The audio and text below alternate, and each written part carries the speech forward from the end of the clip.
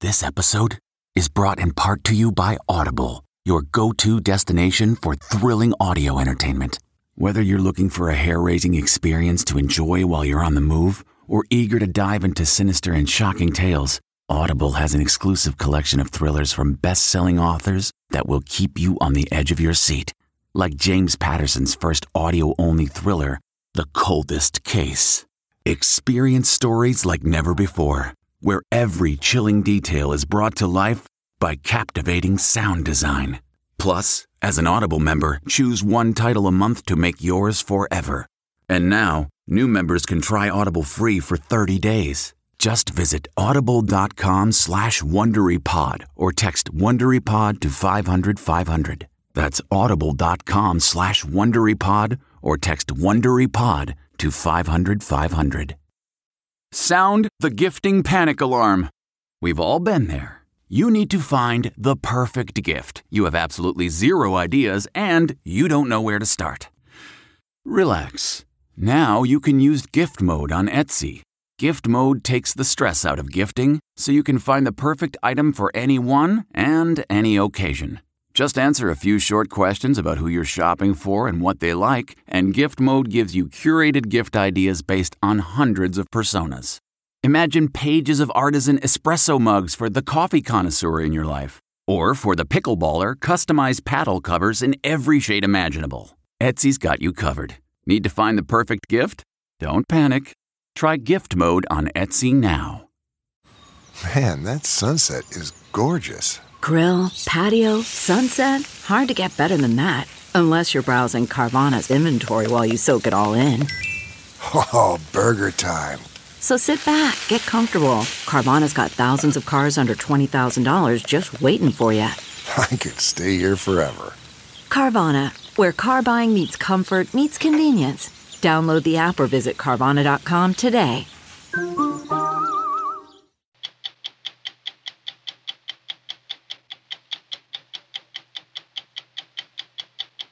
9 years of work, 7 minutes of terror.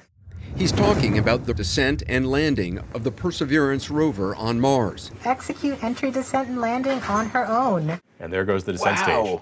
Big sigh of relief. I almost collapsed over this console. Part of its mission, to drop off Ingenuity, a mini helicopter that would take off and navigate in the Martian atmosphere, much to NASA's delight. Good evening. As Ford Foundation president, Darren Walker oversees a $14 billion endowment. He thinks philanthropy needs a major rethink. It has been normalized in American culture that you can work full time and still be poor. And Leslie, this isn't just an issue for African Americans and Latinx people. We have, for the first time in America, a generation of downwardly mobile white people. Michael Lewis has written some of the most memorable books of a generation, introducing us to characters who help us rethink topics we think we understand. His latest, The Premonition, the hidden story of America's response to the COVID pandemic. It's like a superhero story where the superheroes seem to lose in the end. The little wrinkle on the end of it is, you know they've learned things that are going to help us the next time around. I'm Leslie Stahl. I'm Bill Whitaker. I'm Anderson Cooper. I'm John Dickerson. I'm Scott Pelley. Those stories tonight on 60 Minutes.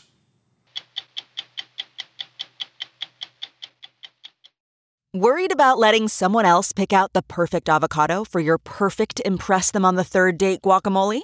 Well, good thing Instacart shoppers are as picky as you are. They find ripe avocados like it's their guac on the line. They are milk expiration date detectives. They bag eggs like the 12 precious pieces of cargo they are. So let Instacart shoppers overthink your groceries so that you can overthink what you'll wear on that third date.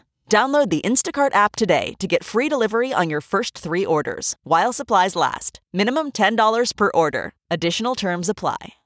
It's been a year since the tiny helicopter Ingenuity and the 1-ton rover Perseverance left planet Earth, and they've come a very long way since then.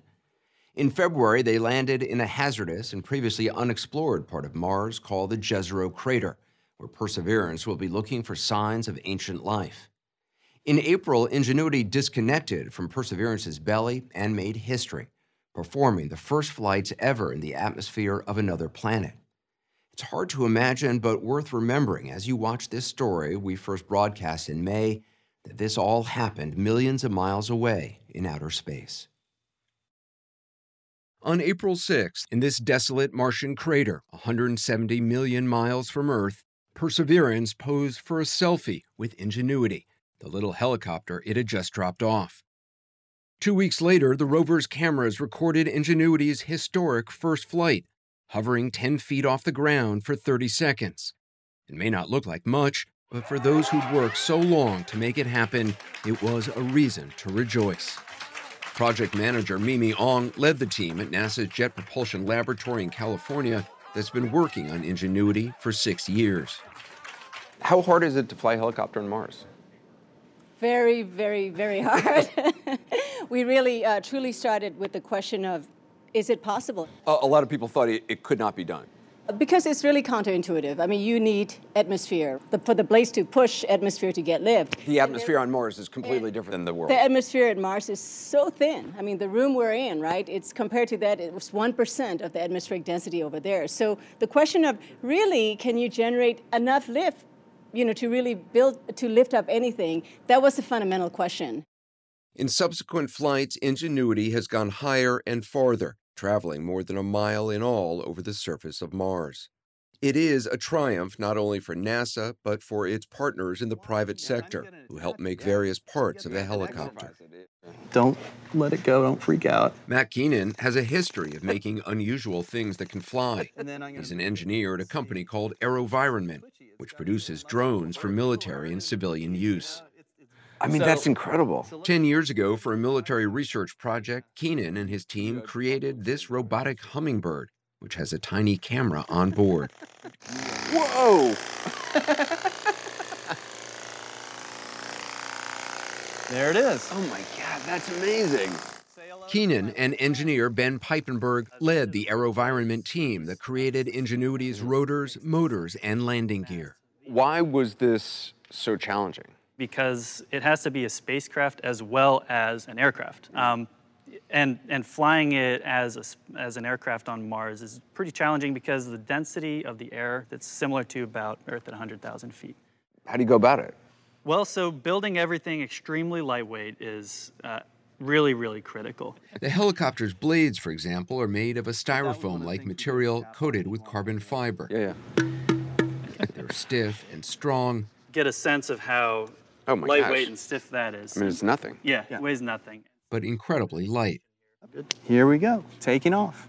This is the first time they've shown an outsider this version of Ingenuity, which they plan to use for education and research. They call it TERRI. A lift off. Here on Earth, TERRI's blades are spinning at about 400 revolutions per minute.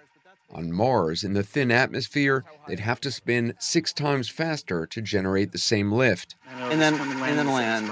Ingenuity costs $85 million to build and operate. TERRI, a lot less, but it's still nerve-wracking to be handed its controls. All right, go ahead. You've got it. Slide it right. You can push it all the way to the right if you want. Slide left. Wow. I'll bring it up a little bit. Now stop. The joysticks we use to fly TERRI are of no use on Mars. Radio signals take too long to get there. All right, let me take over now. I've switched you out, and we'll go back to the... Even someone as good at flying drones and hummingbirds as Matt Keenan couldn't fly a helicopter on Mars. Here's what happened in 2014 in a test chamber that replicated the atmosphere on Mars when Keenan tried to use a joystick to fly an early version of Ingenuity. Surprise! Wow. All right.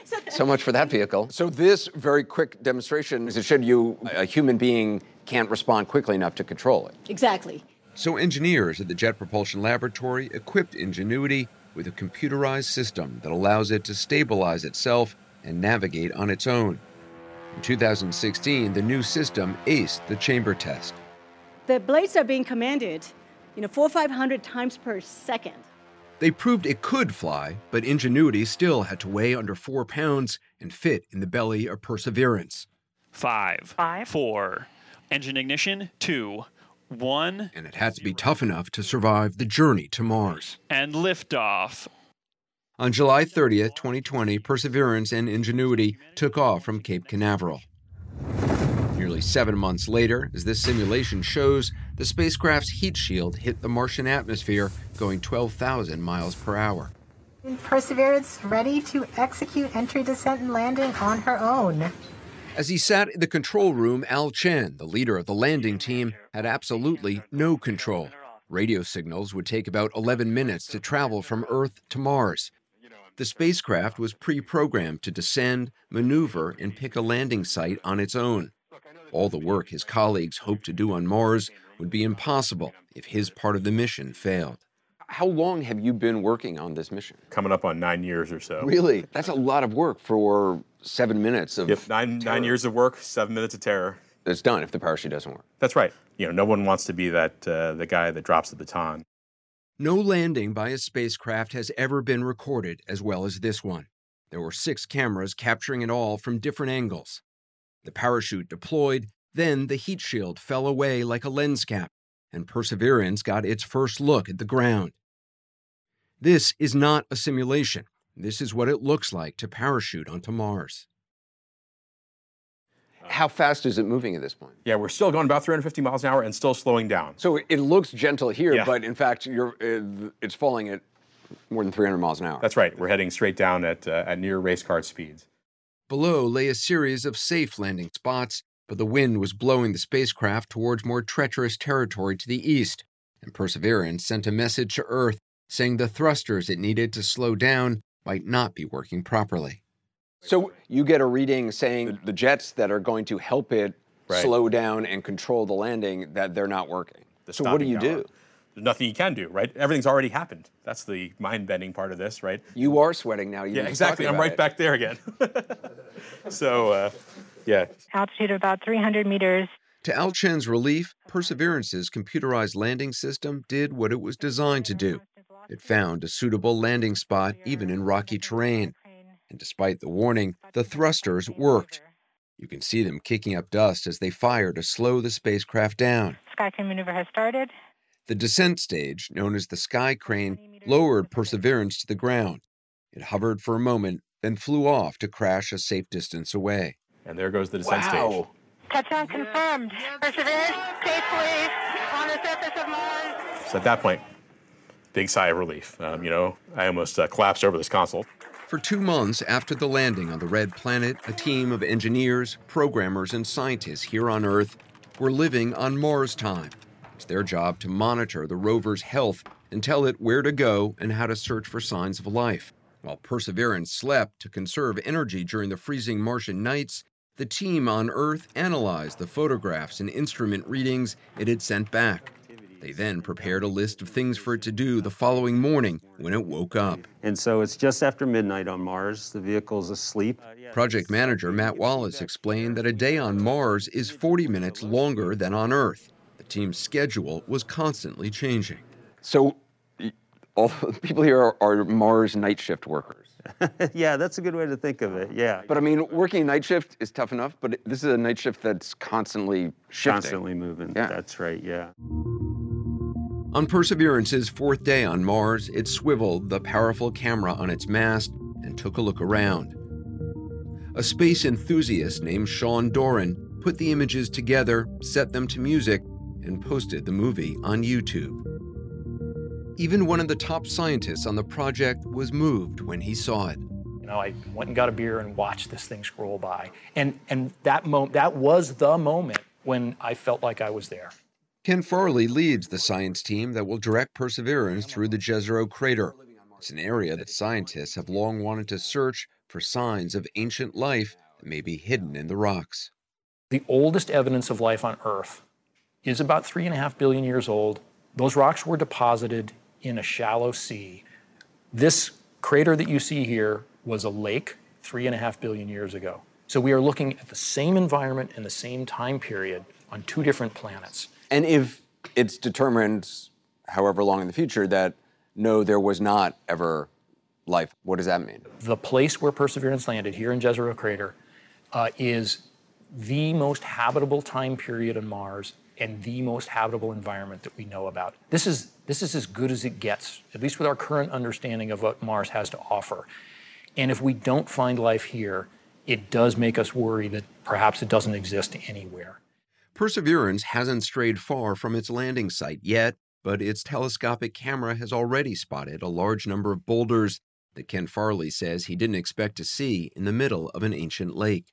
So this has surprised you? Absolutely, yeah. So what did those boulders tell you?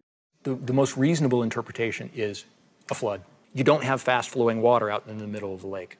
You get fast-flowing water in a river. And so what that's telling us is there was a river that was capable of transporting boulders that were this big. So what, the lake would have gone down perhaps, and then later on there was a flood? Yeah, exactly. Perseverance was supposed to leave Ingenuity behind after a 30-day demonstration of its flying ability. But NASA officials decided to keep the duo together longer to explore how rovers and helicopters might work together in the future. The fastest that Perseverance was designed to travel is 1/10 of a mile per hour. Ingenuity has already gone 80 times faster, according to project manager Mimi Ong. Adding an aerial vehicle, a flying vehicle for space exploration will be game-changing. It frees you in a way. Absolutely, yes. So a flying vehicle, a rotorcraft, would allow us to get to places we simply can't access today, like sides of steep cliffs, inside deep crevices. After Perseverance explores the floor of Jezero Crater, it'll head towards what's believed to be the remnant of an ancient river delta, where billions of years ago conditions should have been right for microorganisms to exist. As this simulation shows, the rover's robotic arm can collect about 40 core samples of rock that'll be sealed in special tubes and left on the planet's surface. NASA plans to send another mission to Mars to retrieve the tubes and bring them back to Earth. In about 10 years, Ken Farley says, scientists examining those samples may be confronted with a new and perplexing question. How do you look for life that may not be life as you know it? We've never had to do that before. We've never had to actually ask the question. Is there a form of life that we can't even conceive of? Yeah, we're going to have to conceive of it. I think that's the whole point of this. We're going to have to start conceiving of life as we don't know it. If all goes according to plan, Perseverance will be making tracks on Mars for years to come. Since it's carrying the first working audio microphones on the red planet, we'll leave you with what it sounds like as the 1-ton rover slowly moves across the vast, lonely expanses of Mars.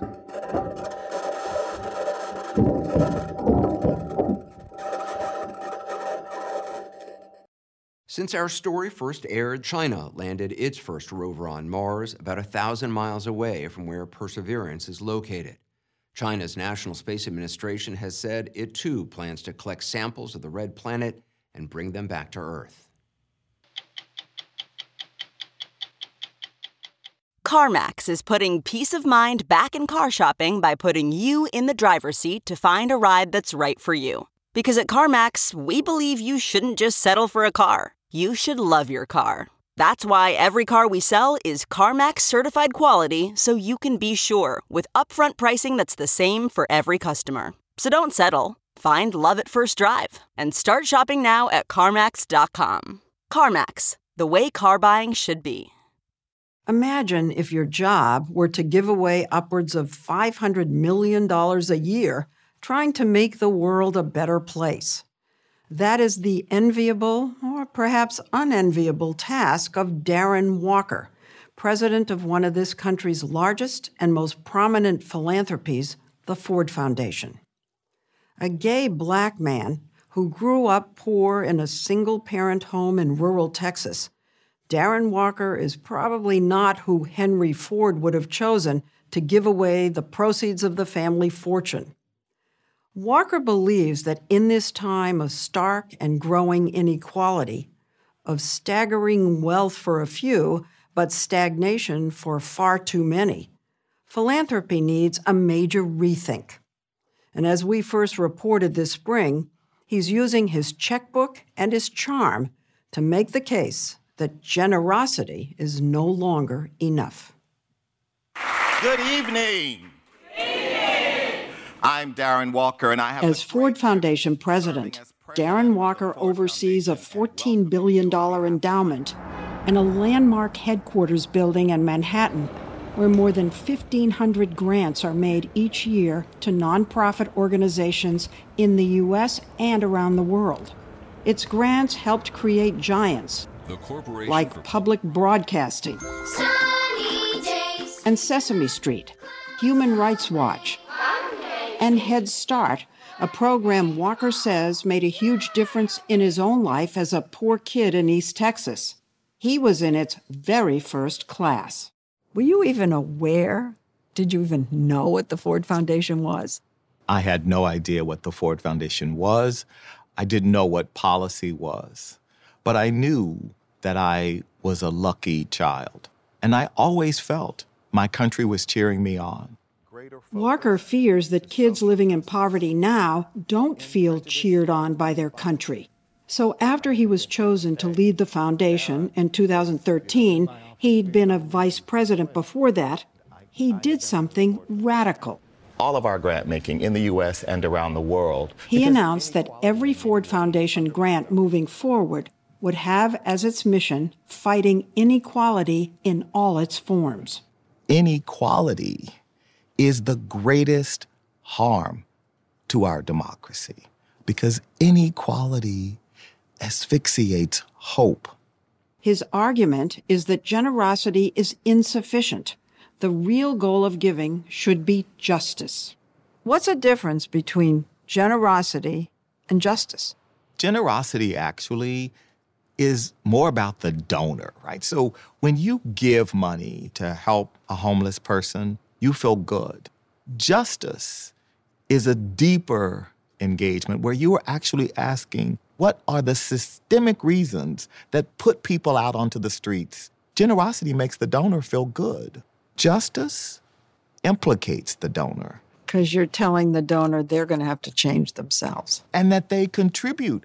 You're the person who won't let a homeless shelter come into your neighborhood. Makes you uncomfortable. That's the point.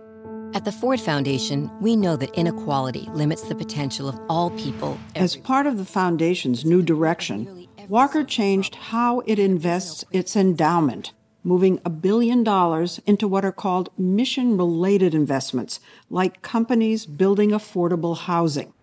He reduced funding to marquee names like Lincoln Center, while increasing grants to the Apollo Theater and Studio Museum in Harlem. Build, a $1 billion initiative that gives... Another innovation, a new program called Build, which gives $1 billion in grants to nonprofits and allows them to decide how to spend the money. The organization is always in the driver's seat.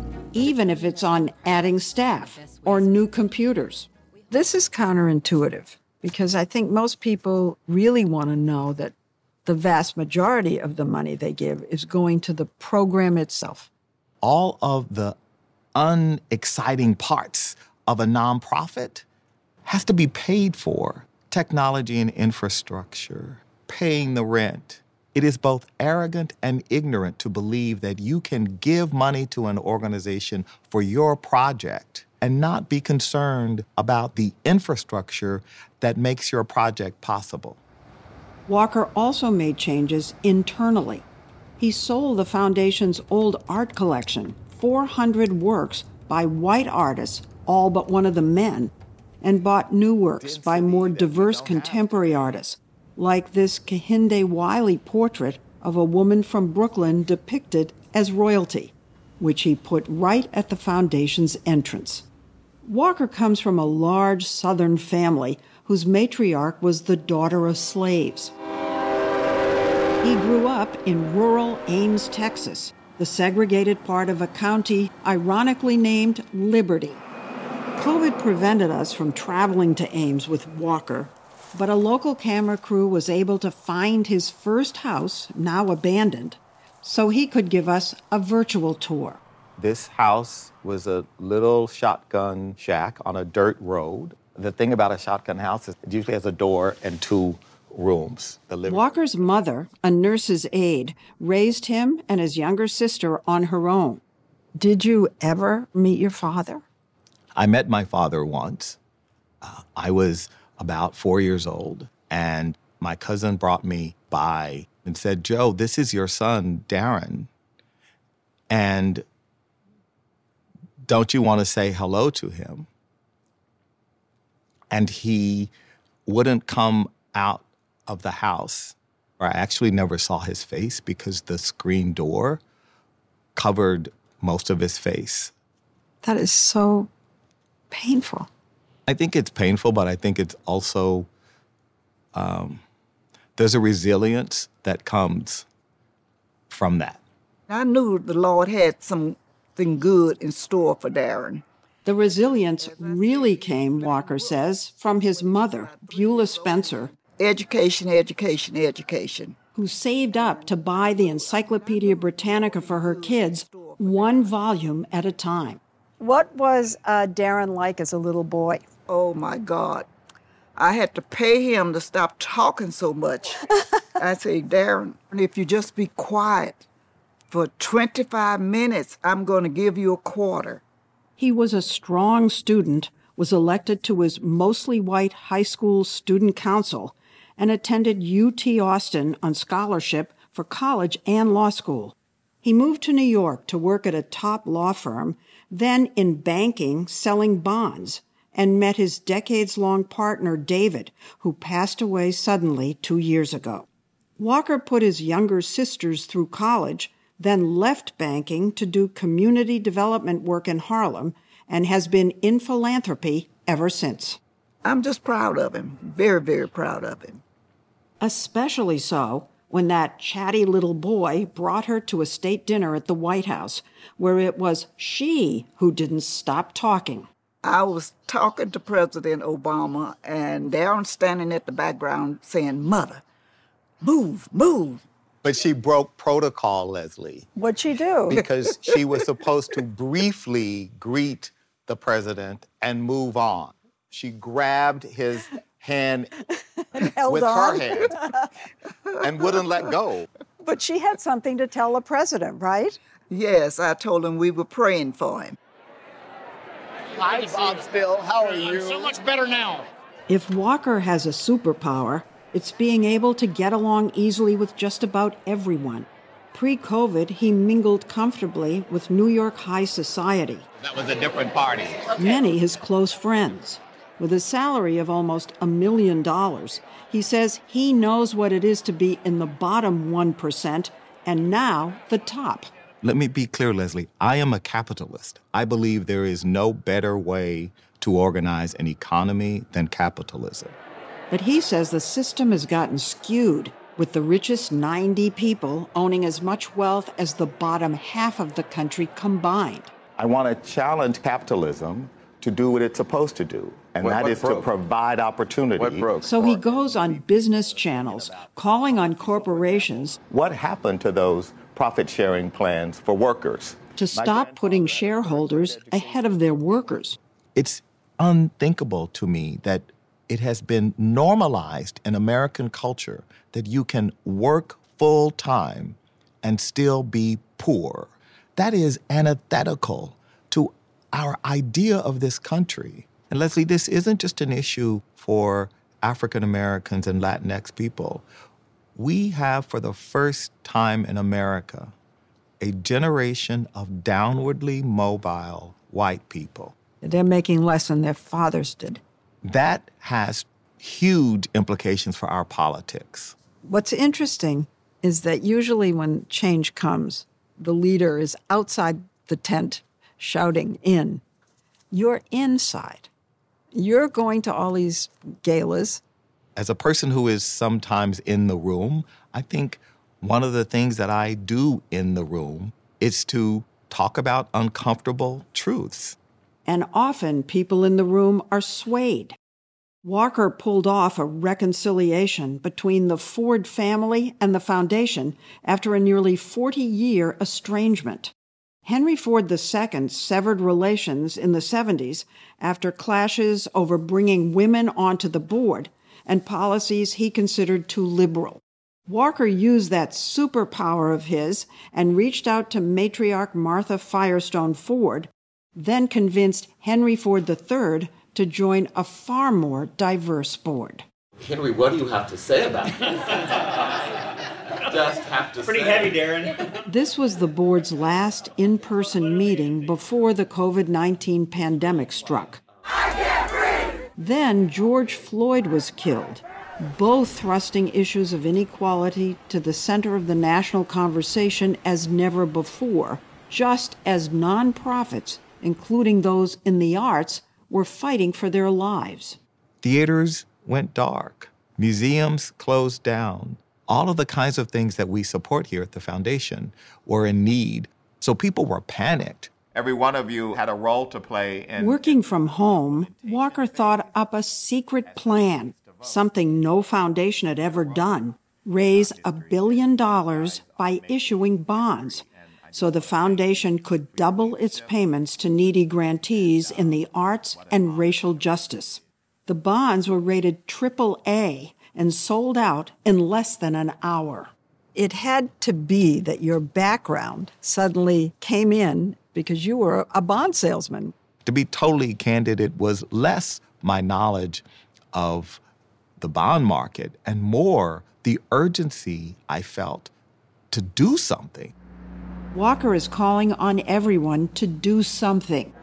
He's turned the Ford Foundation building into a vaccination site. And in a provocative New York Times op-ed, he wrote that people with wealth and power need to share some. You're asking people who are invested in the system as it is, that grants them all the privilege, to give that up. I don't know if it's within human nature. I agree with you, Leslie. It's not human nature to give up privilege, particularly if you feel it's hard-earned. But at the end of the day, we elites need to understand that while we may be benefiting from this inequality, ultimately, we are undoing the very fabric of America. We are going to have to give up some of our privilege if we want America to survive. Michael Lewis has written 14 books, most of them about people who saw things coming. Collapses on Wall Street, The Next Great Idea in Major League Baseball, The Value of a Left Tackle in Football. As we first reported in May, his new book, called The Premonition, follows a group of doctors and scientists who saw the pandemic coming and raced to sound the alarm. But this is not just a book about the past. The book itself is a premonition. When Michael Lewis began work on his book about America's failed response to the pandemic, he had a beginning but no middle or end. When you were writing this book, it was still unfolding. Have you ever done that before? I did something a little unusual with this book.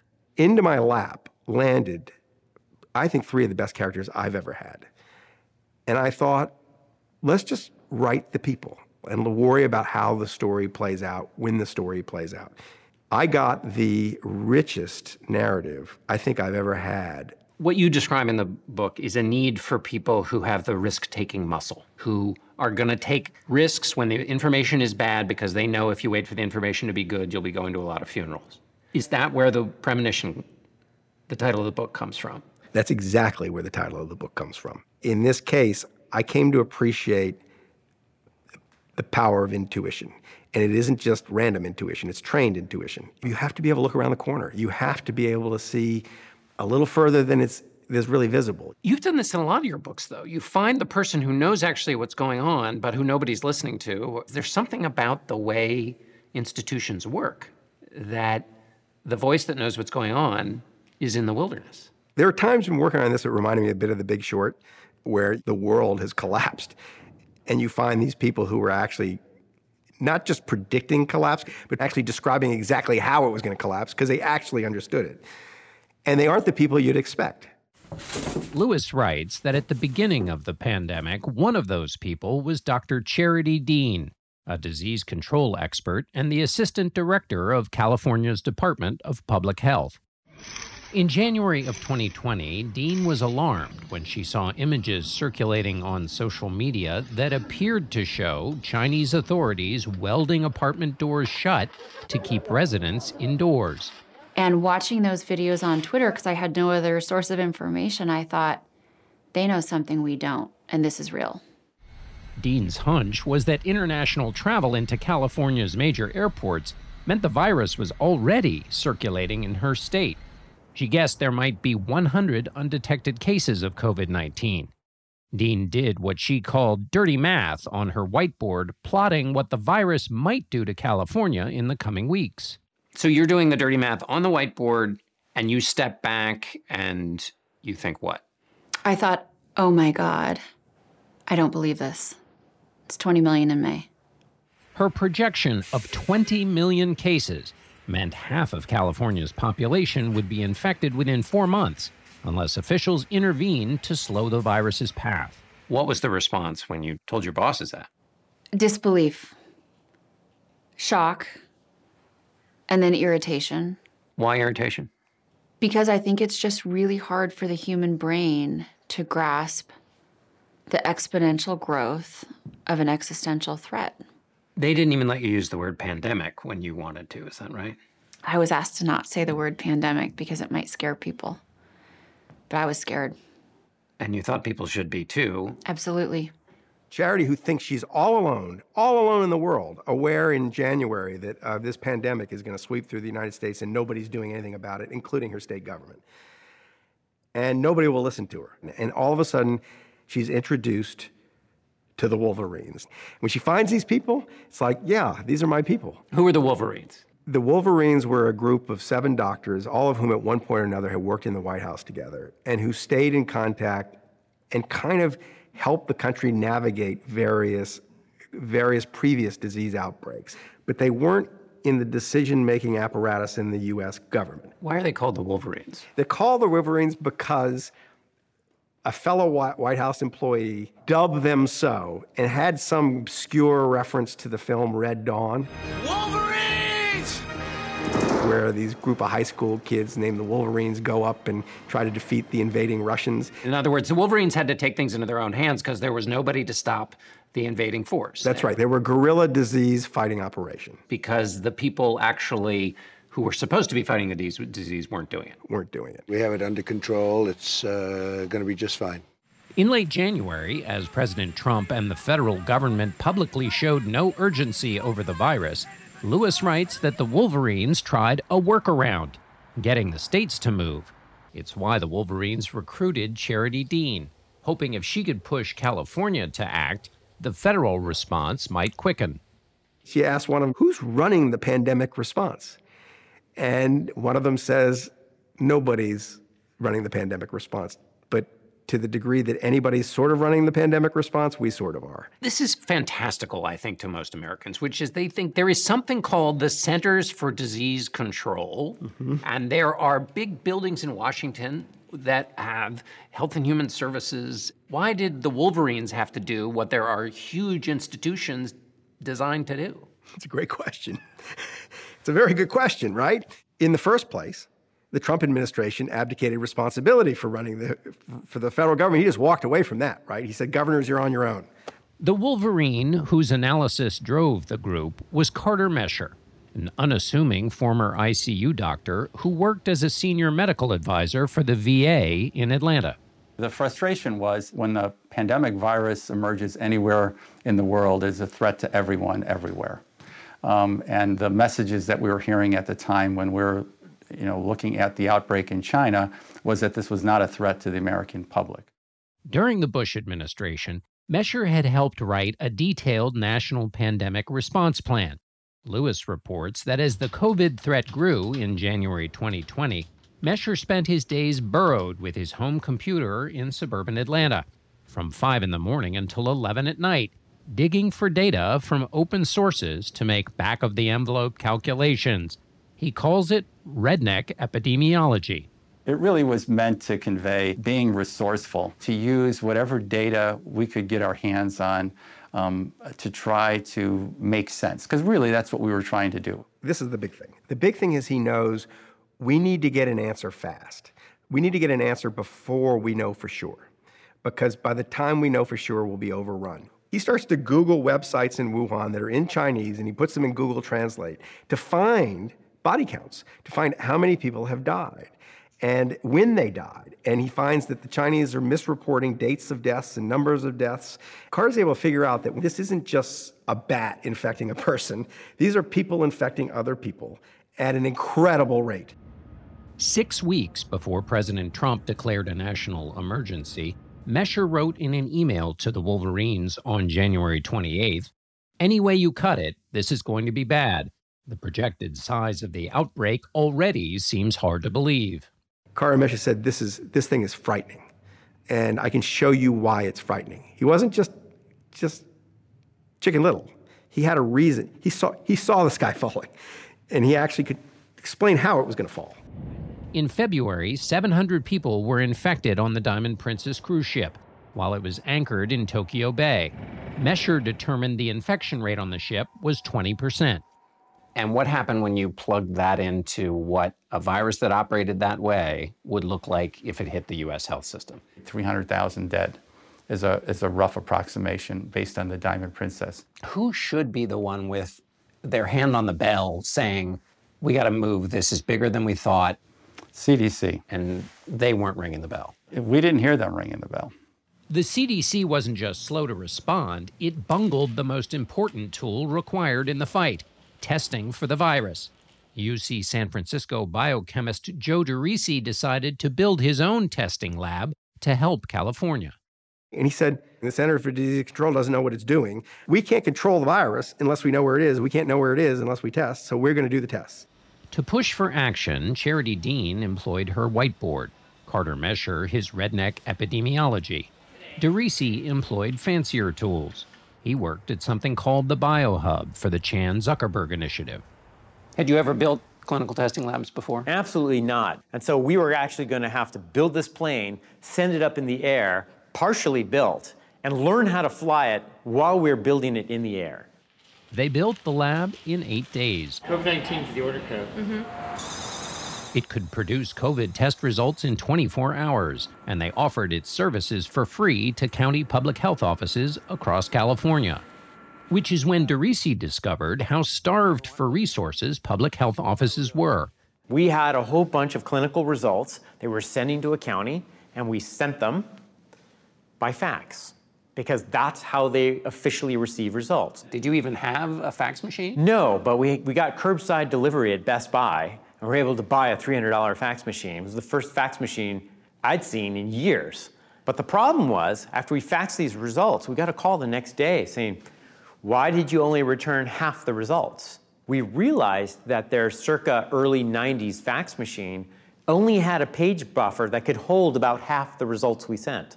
So we literally went back to Best Buy, got another curbside delivery, and drove up a new fax machine up to that county public health office because they didn't have the budget to buy their own new one. I chose my story, my characters, to dramatize those pockets of deficiency in our society so we could see them, because they saw them. I just followed the characters. There were pockets of success. Charity Dean helped convince Governor Gavin Newsom to shut down California on March 19th.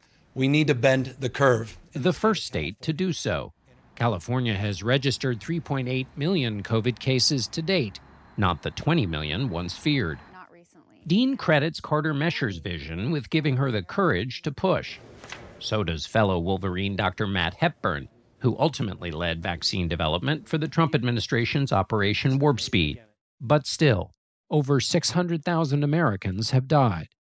It's like a superhero story where the superheroes seem to lose in the end. They're there to fight this pandemic and to save American lives. They don't appear to do it. But the little wrinkle on the end of it is, you know, they've learned things that are going to help us the next time around. It's the same challenge. The stories of each character's struggle to be heard highlight what Lewis says is a key point. Public institutions are ill-equipped to move fast enough to handle a large-scale pandemic. His characters worry the country is still vulnerable. What connects them, the characters? They love life. They realize how important it is, and they want to save it. And so they all have this emotional component of when they hear 600,000 Americans died, it's not just a number. Michael writes that all of you are motivated by your love of life. Do you agree with that characterization? My training was in critical care medicine, so I operated ICUs. And in an ICU, what I got to see and what I got to witness was the final struggle for a lot of human beings. I got to see the last days, last weeks, last moments of a lot of people. And, in sports, they talk about, they talk about players leaving it all on the field. And, when I would see these patients in the ICU, I would watch them in that struggle, and they left everything on the field, everything. And, my question for us is almost 600,000 people in this country have left everything on the field. And the question is, have we?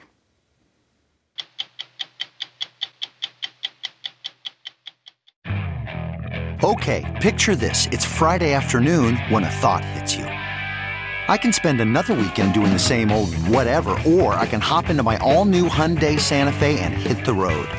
With available H-Track all-wheel drive and 3-row seating, my whole family can head deep into the wild. Conquer the weekend in the all-new Hyundai Santa Fe. Visit HyundaiUSA.com or call 562-314-4603 for more details. Hyundai, there's joy in every journey. I'm Leslie Stahl. We'll be back next week with another edition of 60 Minutes.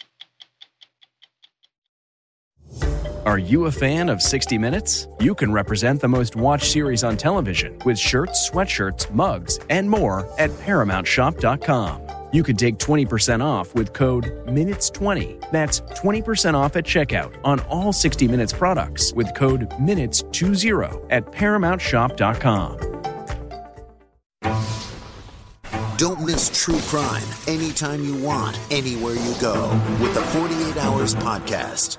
Real crimes. Like a John Grisham novel come to life. Real lives. He pointed a gun to me and said, "This is the day you die." And he shot me. Real justice. There's some questions that have to be asked and need to be answered. I'm an innocent man, and I hope the whole world can see it now. Catch the latest episodes of 48 Hours wherever you get your podcasts. I'm CBS News correspondent Major Garrett, host of the podcast Agent of Betrayal, the double life of Robert Hanssen. During the Cold War, FBI agent Robert Hanssen traded classified secrets to the Kremlin in exchange for cash and jewels. In the podcast, you'll hear from Hanssen's closest friends, family members, victims, and colleagues for the most comprehensive telling of who Robert Hanssen really was. Binge the entire series now. Agent of Betrayal, the double life of Robert Hanssen is available on the Wondery app, Amazon Music, or wherever you get your podcasts.